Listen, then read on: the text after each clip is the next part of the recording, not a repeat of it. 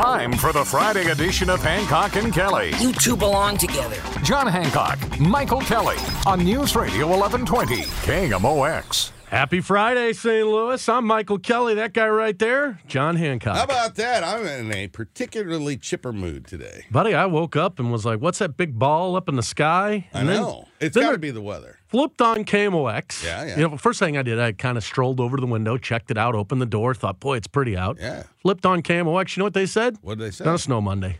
What? Gonna snow Monday. That's Monday. Yeah. I mean, that's like days from now. But, I mean, how do we go from 70 to cold enough to snow? You're in God's country here in the middle of America.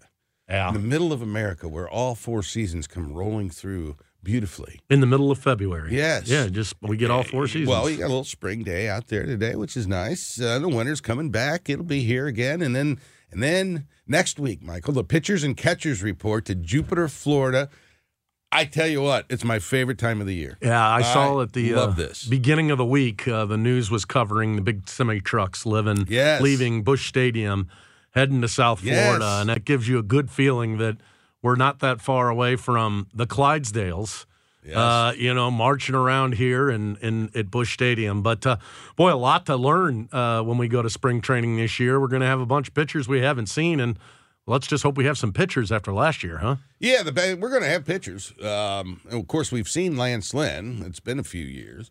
We've not seen Sonny Gray, and we've not seen Mr. Gibson, who's going to be on the mound, not Bob.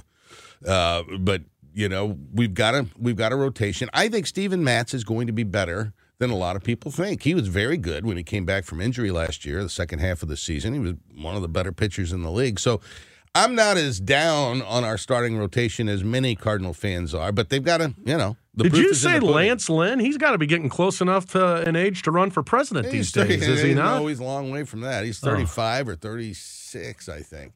Is this his third run with us? Second? Okay, he had one. He started and with then, us. Yeah. You know, it was interesting. He had a no-trade clause a year ago, I think it was, maybe two. And he had a no-trade clause, and it came time to the trade deadline, and the Cardinals were one of the teams he said he did not want to be traded to, which I found very interesting. And then he signs with the Cardinals in the offseason, so that's a puzzle. Well, hey, boy, we have a great day for you, man. If you paid day. attention to politics yesterday, I think you're going to be surprised as to what Hancock and Kelley have to say. What an unbelievable day in our political discourse. It was. We're going to visit with Colonel McCausland about what's going on with Russia. Are we just surrendering to Vladimir Putin? And then former NFL referee and good friend of mine, Joe Larrew, is going to be in. We're going to talk to Super Bowl. Can you believe it's already the Super Bowl football almost over for the year? Yeah, Joe, that's going to be a great interview, folks. 9:30 today. You won't want to miss that. It's fascinating. Mike Miller hosts the Garden Hotline, Saturday mornings at 8 on the Voice of St. Louis, KMOX. Hey, welcome back to Hancock and Kelley, the radio show right here on KMOX every Friday at this time is our political show, or our political segment. And, John, wow, what a day we had yesterday. No kidding. The United States Supreme Court. By the way, they audio broadcasted the arguments before the Supreme Court. I like that. Yeah. I like being able to hear it. The former president of the United States was challenging whether or not the voters of Colorado could prohibit him from being on the ballot. It had gone through the whole process out in California. Where the Secretary of State went to remove Donald Trump from the ballot, saying that he had participated in an insurrection. Their Supreme Court agreed, got appealed to the United States Supreme Court, and yesterday the first justice to speak was Lorena Kagan, and she immediately took all the air out of the balloon by saying, hey, look, I think you're arguing the wrong point here. It sure looks as though we're headed to a 9-0, 8-1 ruling in the direction you and I kind of thought it would go. Yeah, I think that's right. And I was surprised that a number of legal scholars, these legal pundits that all the news channels have, even the ones that were left of center, were saying that the arguments that the Colorado advocates were making were just not sound arguments. The only thing that I think is going to be interesting here, and what I'm looking for, is how narrowly they're going to draw this decision, because if they are going to base it on the fact that if they're going to build it around whether the president is an officer or not, or whether they're going to base it narrowly on some other grounds that Donald Trump's not been convicted or even indicted for being part of an insurrection. And there are folks that have been convicted of seditious conspiracy as part of the January 6th folks that crashed the Capitol. So, but Donald Trump's charges, even the January 6th case in Washington that Jack Smith has brought, and those indictment counts do not include a conspiracy or from the left of center perspective, the questions yesterday that were specific to, wait a minute, we're going to allow Colorado to do this? That means any state can go forward and do it. You don't think that Jay Ashcroft or somebody from Missouri would just arbitrarily find some way to pull people off the ballot? Yeah, I mean, it's going to be a tit-for-tat game, but we will wait, anticipating the court will rule much quicker than they normally do, but probably still a month away. I think that's right, because you're going to have – I don't know that there's going to be one opinion. It may be 8-1 or 9-0, but I'll bet there's 2 or 3 or maybe 4 concurring opinions as well. We all remember that both the current and former president had classified documents inside their home. We're going to deal with Joe Biden because yesterday the special counsel report came out and said that, yes, in fact, Joe Biden willingly and knowingly held on to classified documents, didn't properly store them. Once he had recognized he had them, he turned them over, but it was still technically a violation of the law. The special counsel then goes on to describe that they feel as though they'd have a hard time prosecuting that case in front of a jury because of, among other things, the current president of the United States is an elderly man who has a forgetful memory and would be sympathetic to the jurors. I don't think that what Joe Biden did was the same as Donald Trump, but that's not the question here, John. The question is, Joe Biden technically violated the law. Should they be going forward with charges? Well, the difference is Biden is claiming that he didn't know those documents were there, that they were loaded by staff members, and, who knows. Trump had hundreds of documents and then move them around so as to conceal them from the folks coming to find them and defied the subpoenas too. And defied the subpoenas. So there's a difference there. I think, well, a couple of things. For those who think that the Justice Department is weaponized against conservatives or whatever, this report, though it exonerated Biden in terms of breaking the law under the Espionage Act, what was in that report was, I think, devastating to Joe Biden. It said he couldn't remember when he was the vice president, what year he was vice president. Said he couldn't remember what year his son died. Wasn't even close. It said his memory throughout was astonishing, and they had interviewed him in 2017 about one thing. They've interviewed him again, I guess last October in the context of this investigation, and the report lays out, anybody reads that thinks, wow, this guy has got some real cognitive issues. And then in response to that, the president takes to the stage last night, the briefing room in the White House. And what did you see? We got an announcement that the president of the United States was going to be addressing the nation in 15 minutes. Many people were wondering, well, did we attack somebody, et cetera? No, it was going to be all related to the special counsel. The president angrily took to the stage, said that what was said about him was inappropriate and wrong, challenged the special counsel specifically as it related to his memory about his son, said, how dare they bring that up? Let's put all that aside for a second, John. It was a disaster. Yep. The president of the United States validated everything that the special counsel had said about him. Look, this isn't a surprise. We've been watching this for the last 3.5 years. We've been watching this president diminish before our eyes. We've had Democrats hoping, wishing, praying that this isn't going to happen the way that it's going. I'm one of them. I'm a Joe Biden supporter. I didn't sleep well last night. That's not the type of thing that's going to make you feel well. And then after he gets done giving his speech, which we can all agree is a total disaster, we then watch the Democratic operatives say, well, it's a little bit different. Come on, he's an older guy. Let it go. No, folks. Why are we gaslighting people? You can't be out making the argument that you're the adults in the room and that you're going to do what's right for the country against a insurrectionist, felon, indicted former president and then sit there and say, but there's nothing to see here when we essentially have Weekend at Bernie's going on at the White House. This is a problematic issue for the Democrats, and I don't know, John, if there's not loved ones inside the Biden family that can maybe speak up, if there's other Democrats that can do it, but this is not going to get any better. And let me just tell you, I would take a vegetable, a dog, anybody over Donald Trump. So let's not misconstrue this as, we're going to go out and suddenly support Republicans. And but this isn't good. And this plays into the narrative that Donald Trump, the con man, is out there selling. Well, I don't like to talk, Michael. Yep. But for some time now, in fact, we may have even James O'Sullivan marked the tape. For some time now, I've been saying that Joe Biden is not going to be the Democratic nominee for president. And, everybody says it's a done deal. I'm telling you. Now, they may be in a situation where they can't fix their problem. My party's in a situation where we can't fix our problem. We're nominating Donald Trump. He's a flawed candidate. He's very unpopular nationally. And he's the one guy that maybe could lose to Joe Biden, although I think today Trump beats Biden. My party's not going to be able to fix that problem. Donald Trump's going to be the nominee. He's going to be on the ballot. He may be a convicted felon by that point, but he's going to be the Republican Party nominee, and the Republican Party is incapable, unwilling, yes, but even if willing, incapable of fixing that problem. The Democrats are not there. They are capable of solving this problem they have. And I would submit, to Democrats, pick a fresh face. I don't care who it is almost. Pick a fresh face, put them on up there against Donald Trump, and the election's over. But if you insist on running Joe Biden, he's probably going to lose to Donald Trump. But the reality is that the person who's insisting on running is the president.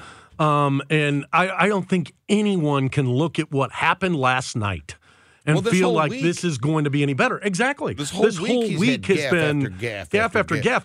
And then, he said, my memory's just fine, and then goes on to talk about how the president of Mexico should have opened the border between Hamas and, Egypt. I mean, what in the world is going on? And, I'm fine. Look, this is not a reason to go vote for Donald Trump. I mean, let's be clear. I mean, the issues of Donald Trump aren't going away.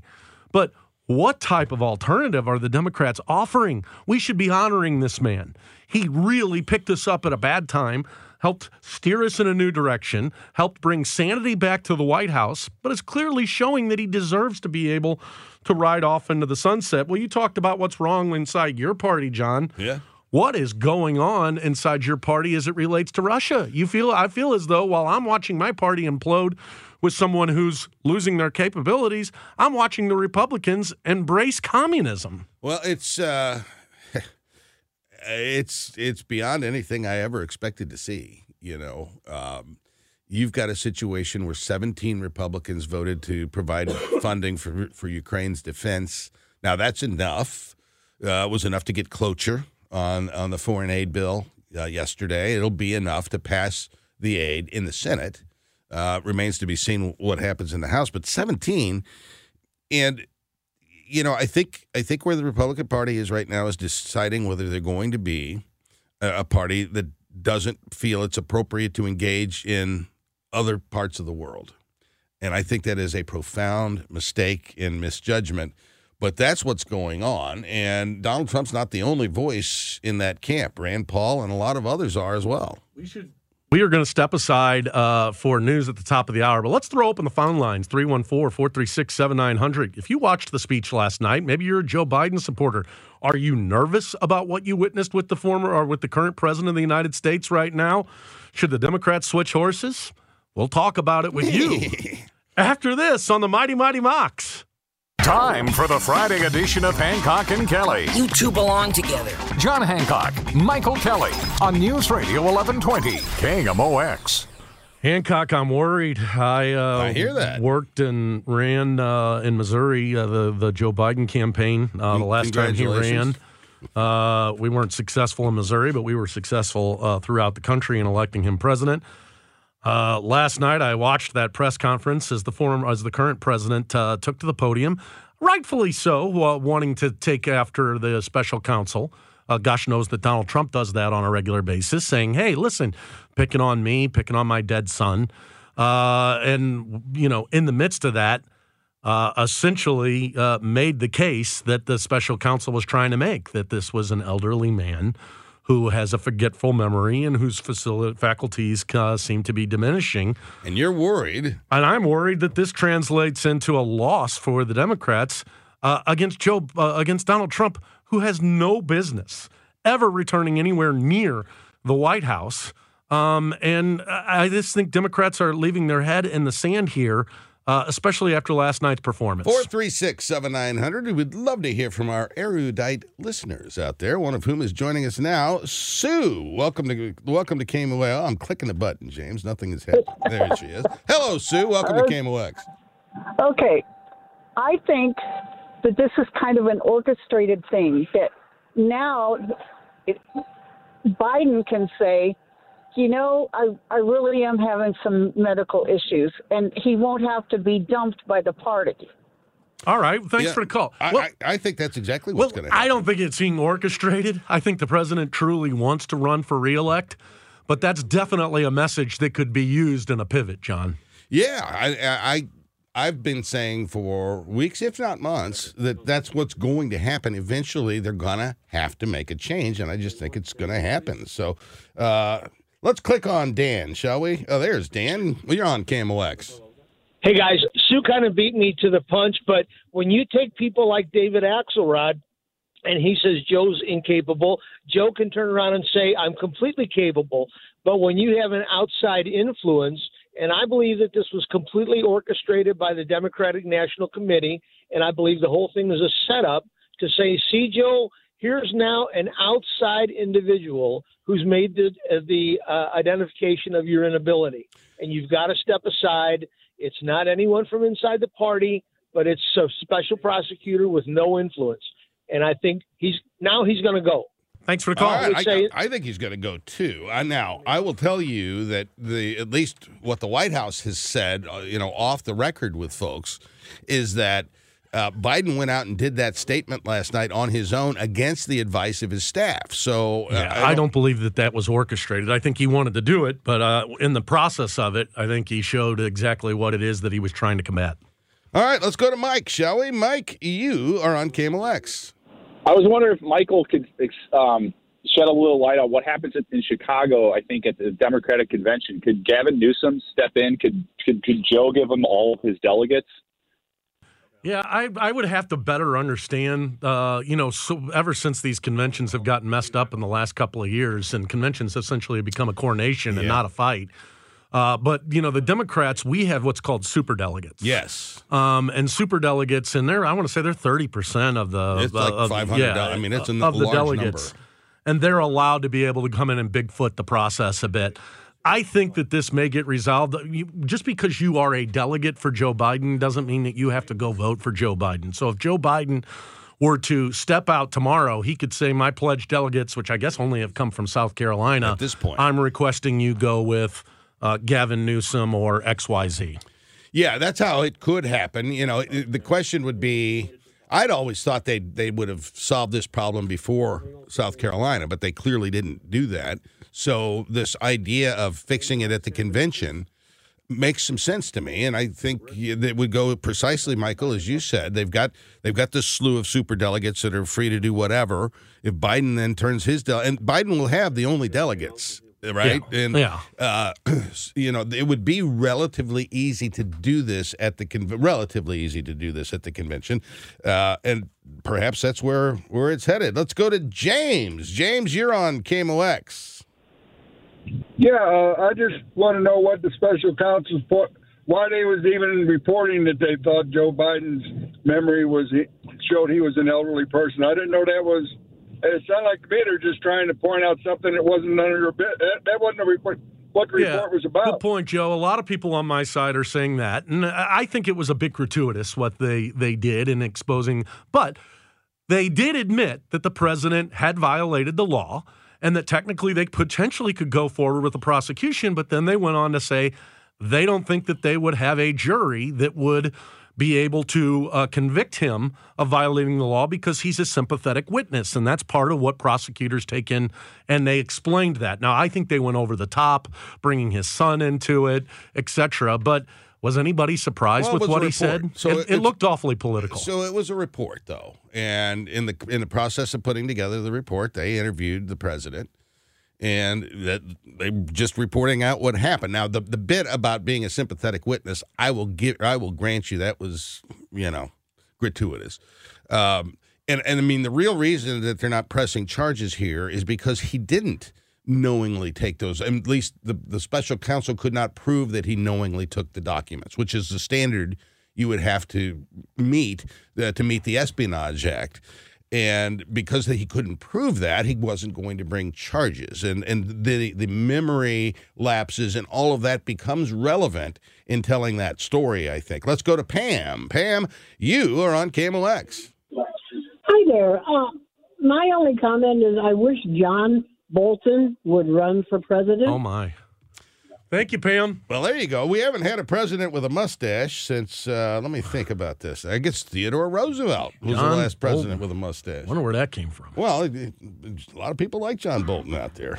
Let's see what Rick has to say. Rick, you're on KMOX.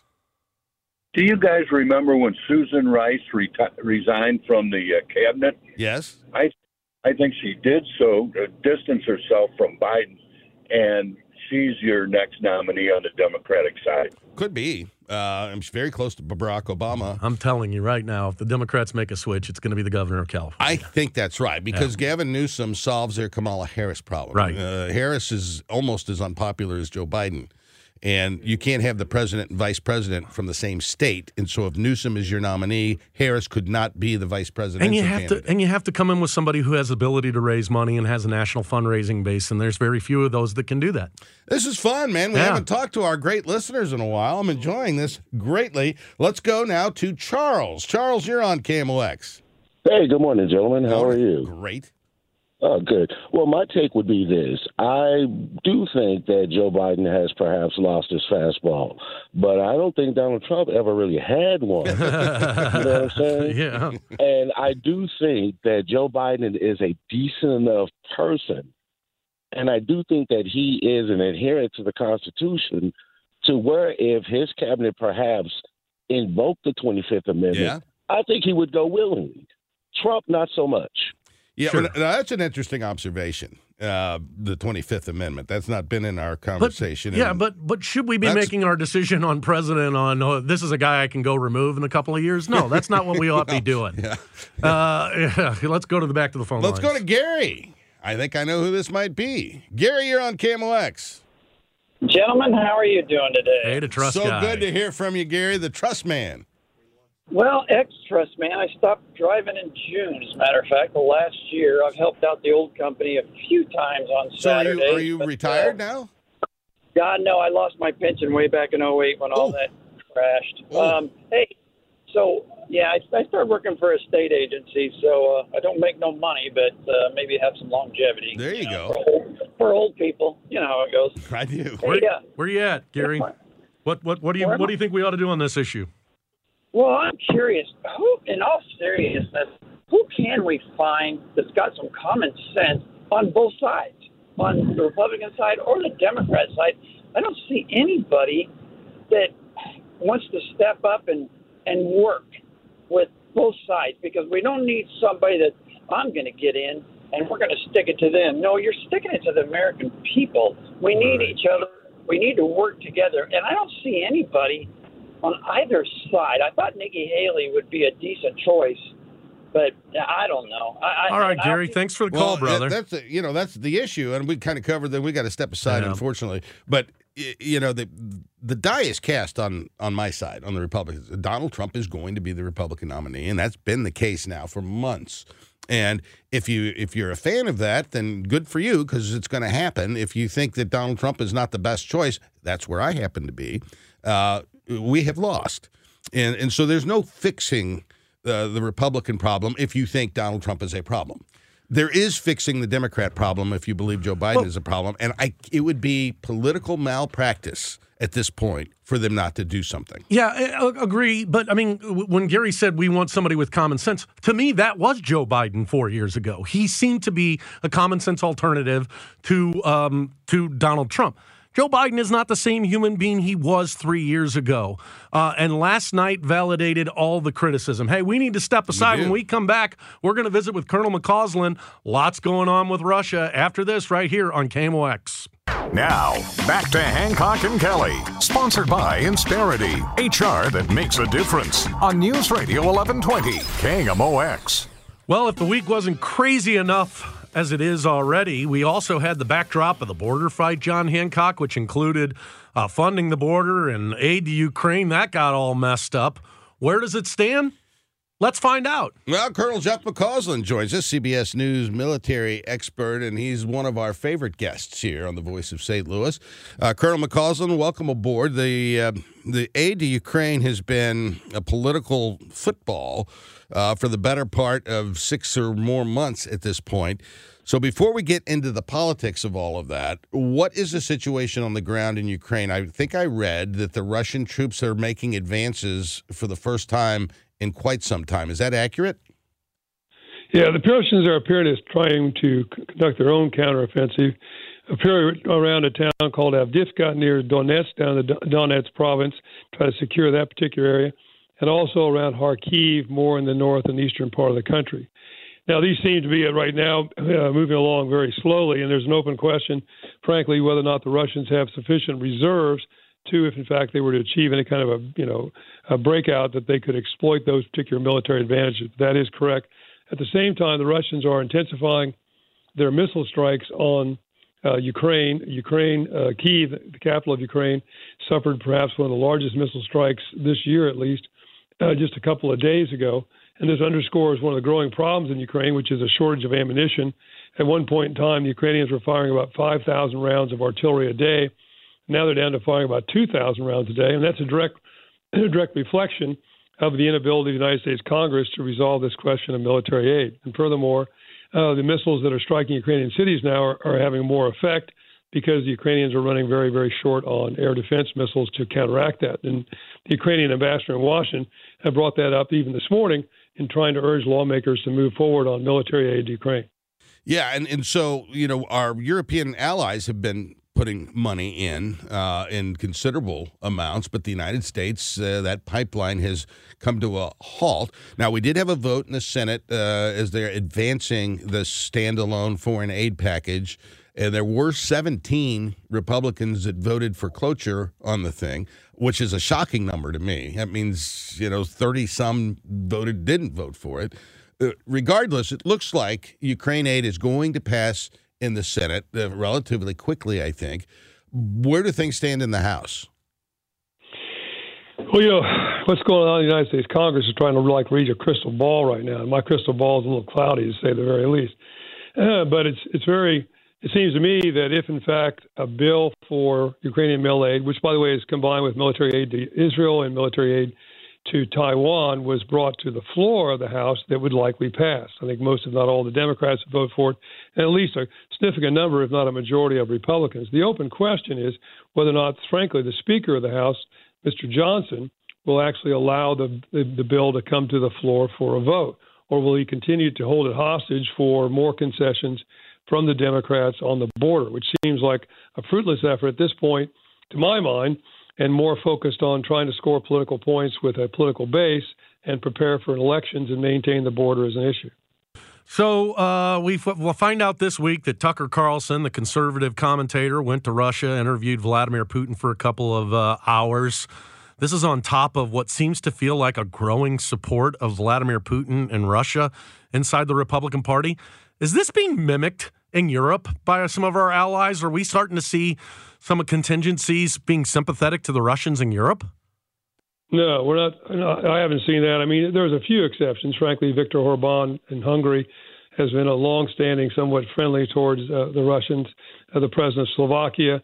But beyond that, I haven't seen that at all. And in fact, if you talk about Eastern European states, the Baltic republics, Poland, Romania, Bulgaria, are really the new front line in all this. They're becoming more and more steadfast. I mean, even today, the Chancellor of Germany, Olaf Scholz, will be visiting the White House, and it's somewhat embarrassing because it looks like the Germans are going to announce a massive military aid package for Ukraine of over 100 Leopard 1 tanks and other vehicles, bringing them up to spending about $17 billion on Ukraine.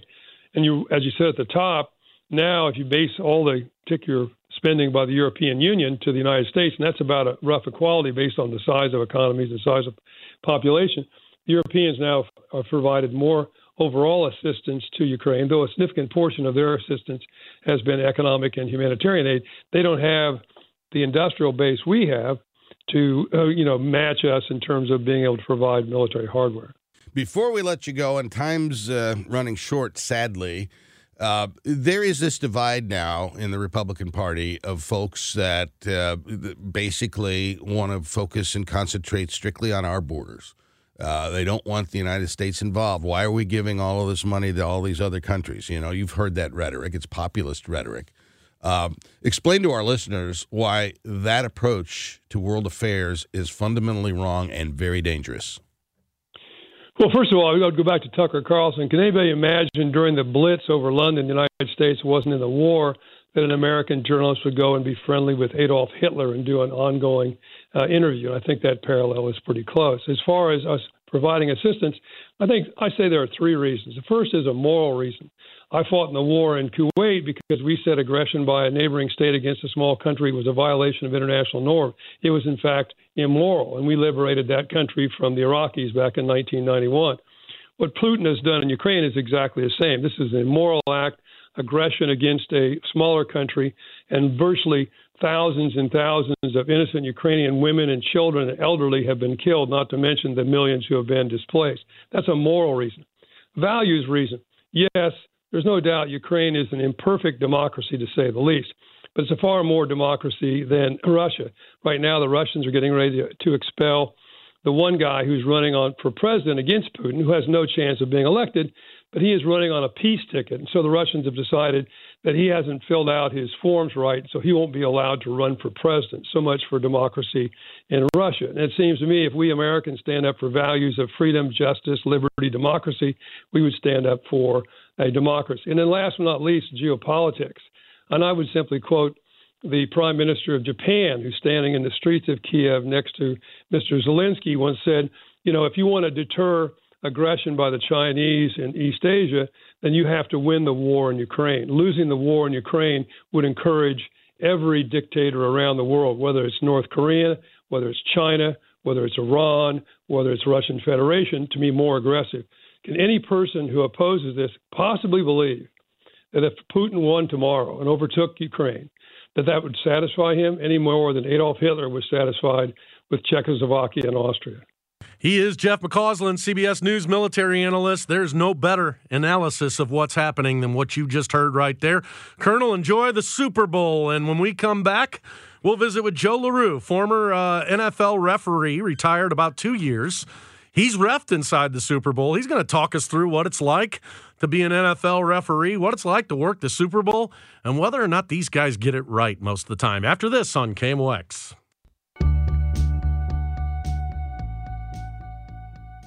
Hey, welcome back to KMOX. I am excited about the next half hour we're going to spend with you. We have Joe Larrew, a good friend of mine. He's a former NFL referee. He's also a lawyer here in town. He's a golfing buddy of mine, and he's one of the nicest human beings you'll ever meet, and kind enough to come in studio today.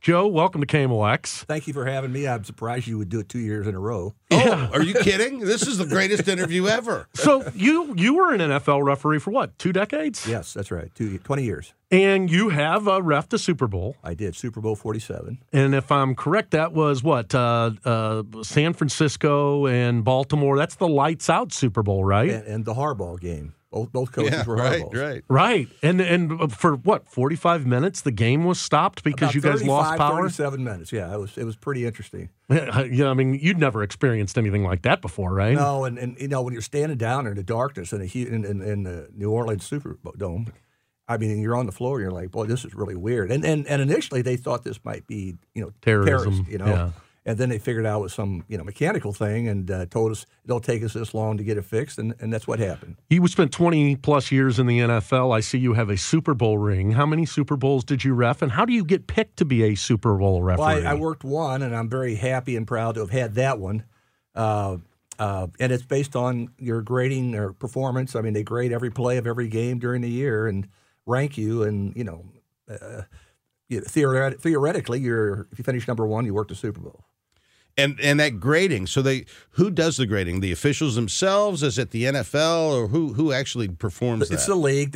We have supervisors in the officiating department, and every week, one of them is assigned to look at every play in the game, at every official on every play, and then with comments, good and bad, and also to grade every flag or every play where they think there should have been a flag and one was not thrown, and that's how they do it. You have, I think, as difficult a job. You were a lines judge, right? I was a deep official, deep line, yeah. Yeah, and so you're covering inbounds, out of bounds, but you're also covering a lot of downfield pass interference calls, which are, in so many games, determinative of who wins and who loses. The pressure of that has got to be immense. Well, to put it in perspective, there is no yardage to that. It's the spot of the foul, so it could be a 50-yard penalty. Yeah, so, it's a game changer. And going into that, you see, how often are you the only official that sees something and nobody else sees it? And how are you on an island at that Fortunately, point? that's very rare. Yeah. Normally, we all overlap each other in terms of coverage and what we're looking at. When the ball goes in the air, then everybody goes to the players where the ball is, okay? As opposed to, I have responsibilities on certain people at the line of scrimmage when the play starts, but once the quarterback throws a ball, everybody should be looking over in that area, assuming you're downfield. So we all have the benefit on Sundays of slow motion, about 30 different angles. Now that you're a fan like us, you're watching the games on a Sunday, and we all consternate over blown calls or what people perceive to be blown calls. Now, as a retired NFL referee, when you watch the game, do you feel like you guys are getting it right most of the time? I know we are. Yeah. I know we are. How many times do they change it? There's so much more replay review now, and how often do they come back and say that they reversed a call? But again, that's one thing that's good about replay is that they have the ability to catch obvious mistakes and correct it right there. And as you're pointing out, John, on a pass, I might have half a second to recognize it. I got to know where the ball is. I got to know where the player is, the contact, and where the defender's head is. In some plays, I got to know whether the quarterback was in the pocket when he threw the ball. There's all kinds of things you got to take into consideration. Is there ever the thought of, I think I saw something, I'll call it, and replay can fix it? Or if you didn't, if you have no certainty, I have no respect for you if you officiate that way. You do not officiate to replay. You were paid. You're hired to make the call on the field. And if replay changes it or comes in, well, that's what their job is, okay?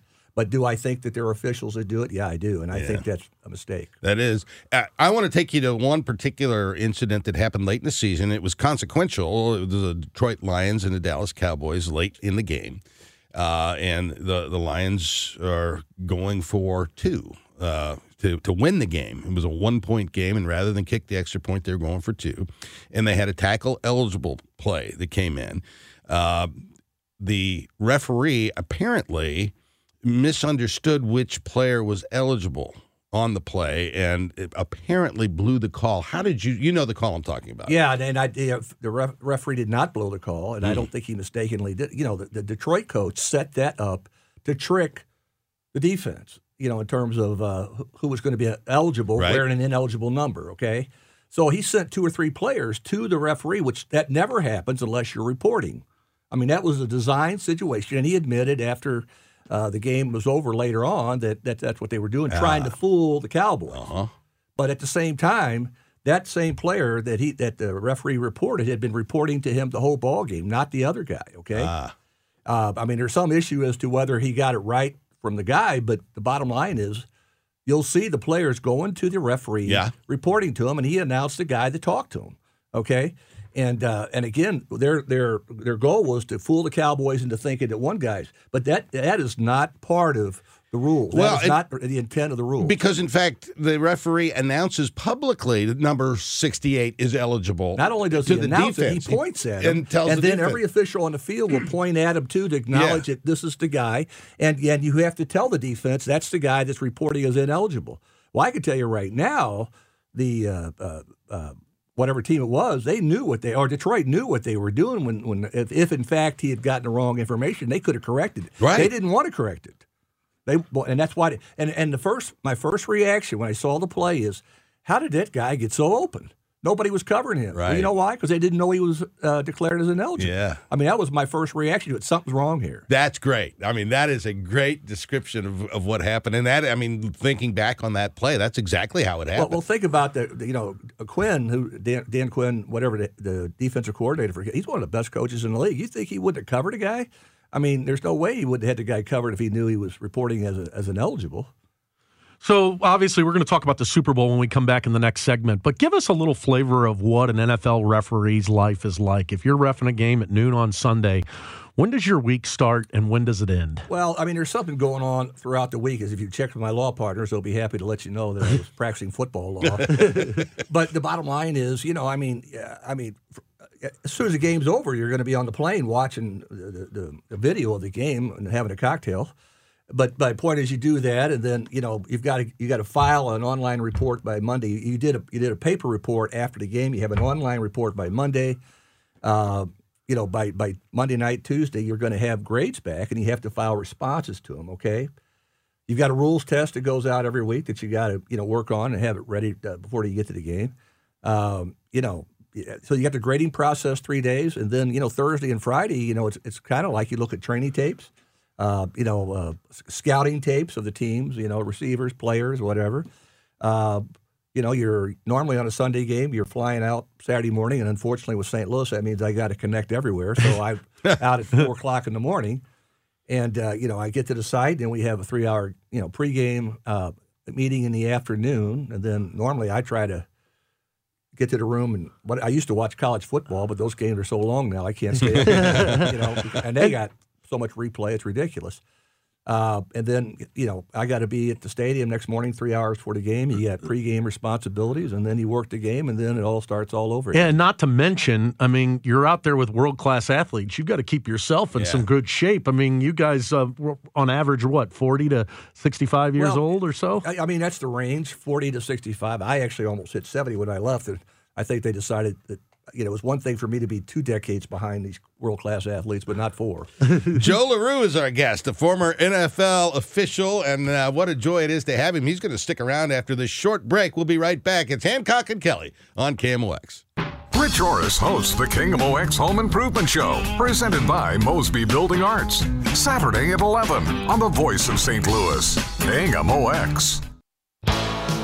Welcome back to the Hancock and Kelley Show. We're visiting with Joe Larrew, former NFL referee, local labor attorney here in St. Louis. And Joe, you've refereed one Super Bowl. We're going to have this Super Bowl now in Las Vegas. Gambling is a part of the NFL, and that's something that they've had a very scrupulous eye on in the past, correct? I mean, it's every year when we have our summer clinic, I bet they spend an hour with us just going over all they'll explain the lines, gambling and all that, and they just make it, very clear. And it's in our contract that I couldn't even go to Las Vegas without getting clearance. That was just, on business or whatever. And, I could never go into a hotel with a sports book. It was clearly understood that you didn't go anywhere near that. And now you've got in-house, in-stadium, betting that you can do. Unbelievable. Yeah, and Vegas. Is there a concern for the integrity of the game? I think there has to be, and there's a strong concern, and I can tell you the league takes it very seriously. So here's my question.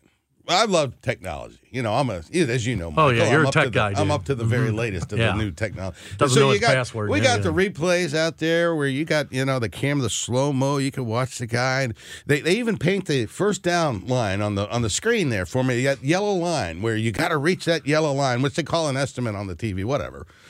But all of this technology, Joe Larrew, in football and all of sports, and yet it's 4th and inches, and the ball is placed down on the field, and out come 2 60-year-old gentlemen with a couple of sticks and a 10-foot chain link. That seems to me to be a little less, I don't know, in this technological age, that's a little archaic, isn't it? Yeah. I think it'll change eventually. They'll go to something. I mean, they've got so many. But they could fix it now with replay on cameras, depending on whether they can spot the ball. You know, the thing is, the first call by the official is subjective. It's what they think it is, and you can't always see the ball, although you're not supposed to call anything until you know. But they can pick that up, and but that is the mechanic, the routine for figuring out whether it's first down is when you put the ball on the ground and stretch the chains, and sometimes they're older guys. So is the spot of the ball, do you start the 10 yards from the front tip of the football? So the front tip of the football starts your 10-yard gain. And all it's got to do is break the plane of the line to gain line, and again, that's somewhat subjective. I think I don't even know whether they started putting something in the balls, but even that, because depending on whether the ball's in the front or this way or whatever. Well, it's when the knee goes down. I mean, there's so many moving parts. That determines when the player is down. Right. The question is where the ball was. People don't understand that it's all about where the ball is when you decide that the play's dead. Yeah. Okay. So it's probably old-fashioned, but who knows? I think they'll probably modernize. Any rule change that you think would be helpful in football? Yeah, but I mean, they're more technical things. Like you have an example. No, I can't think of anything that I would change right now. I do think that the fact that the game is all about the safety of the players is the most important consideration. You have obviously are a fan now. Would you consider yourself a fan? You watch the games? Do you root for teams? I watch the games, and there's one team I like more than others. I try not to advertise it. Sure. But, And mostly I'm a fan of certain coaches and players and things like that. That's what I was going to ask you. You know the human beings who are playing in this Super Bowl, whether it be Andy Reid or Patrick Mahomes or Kyle Shanahan or the McCaffrey.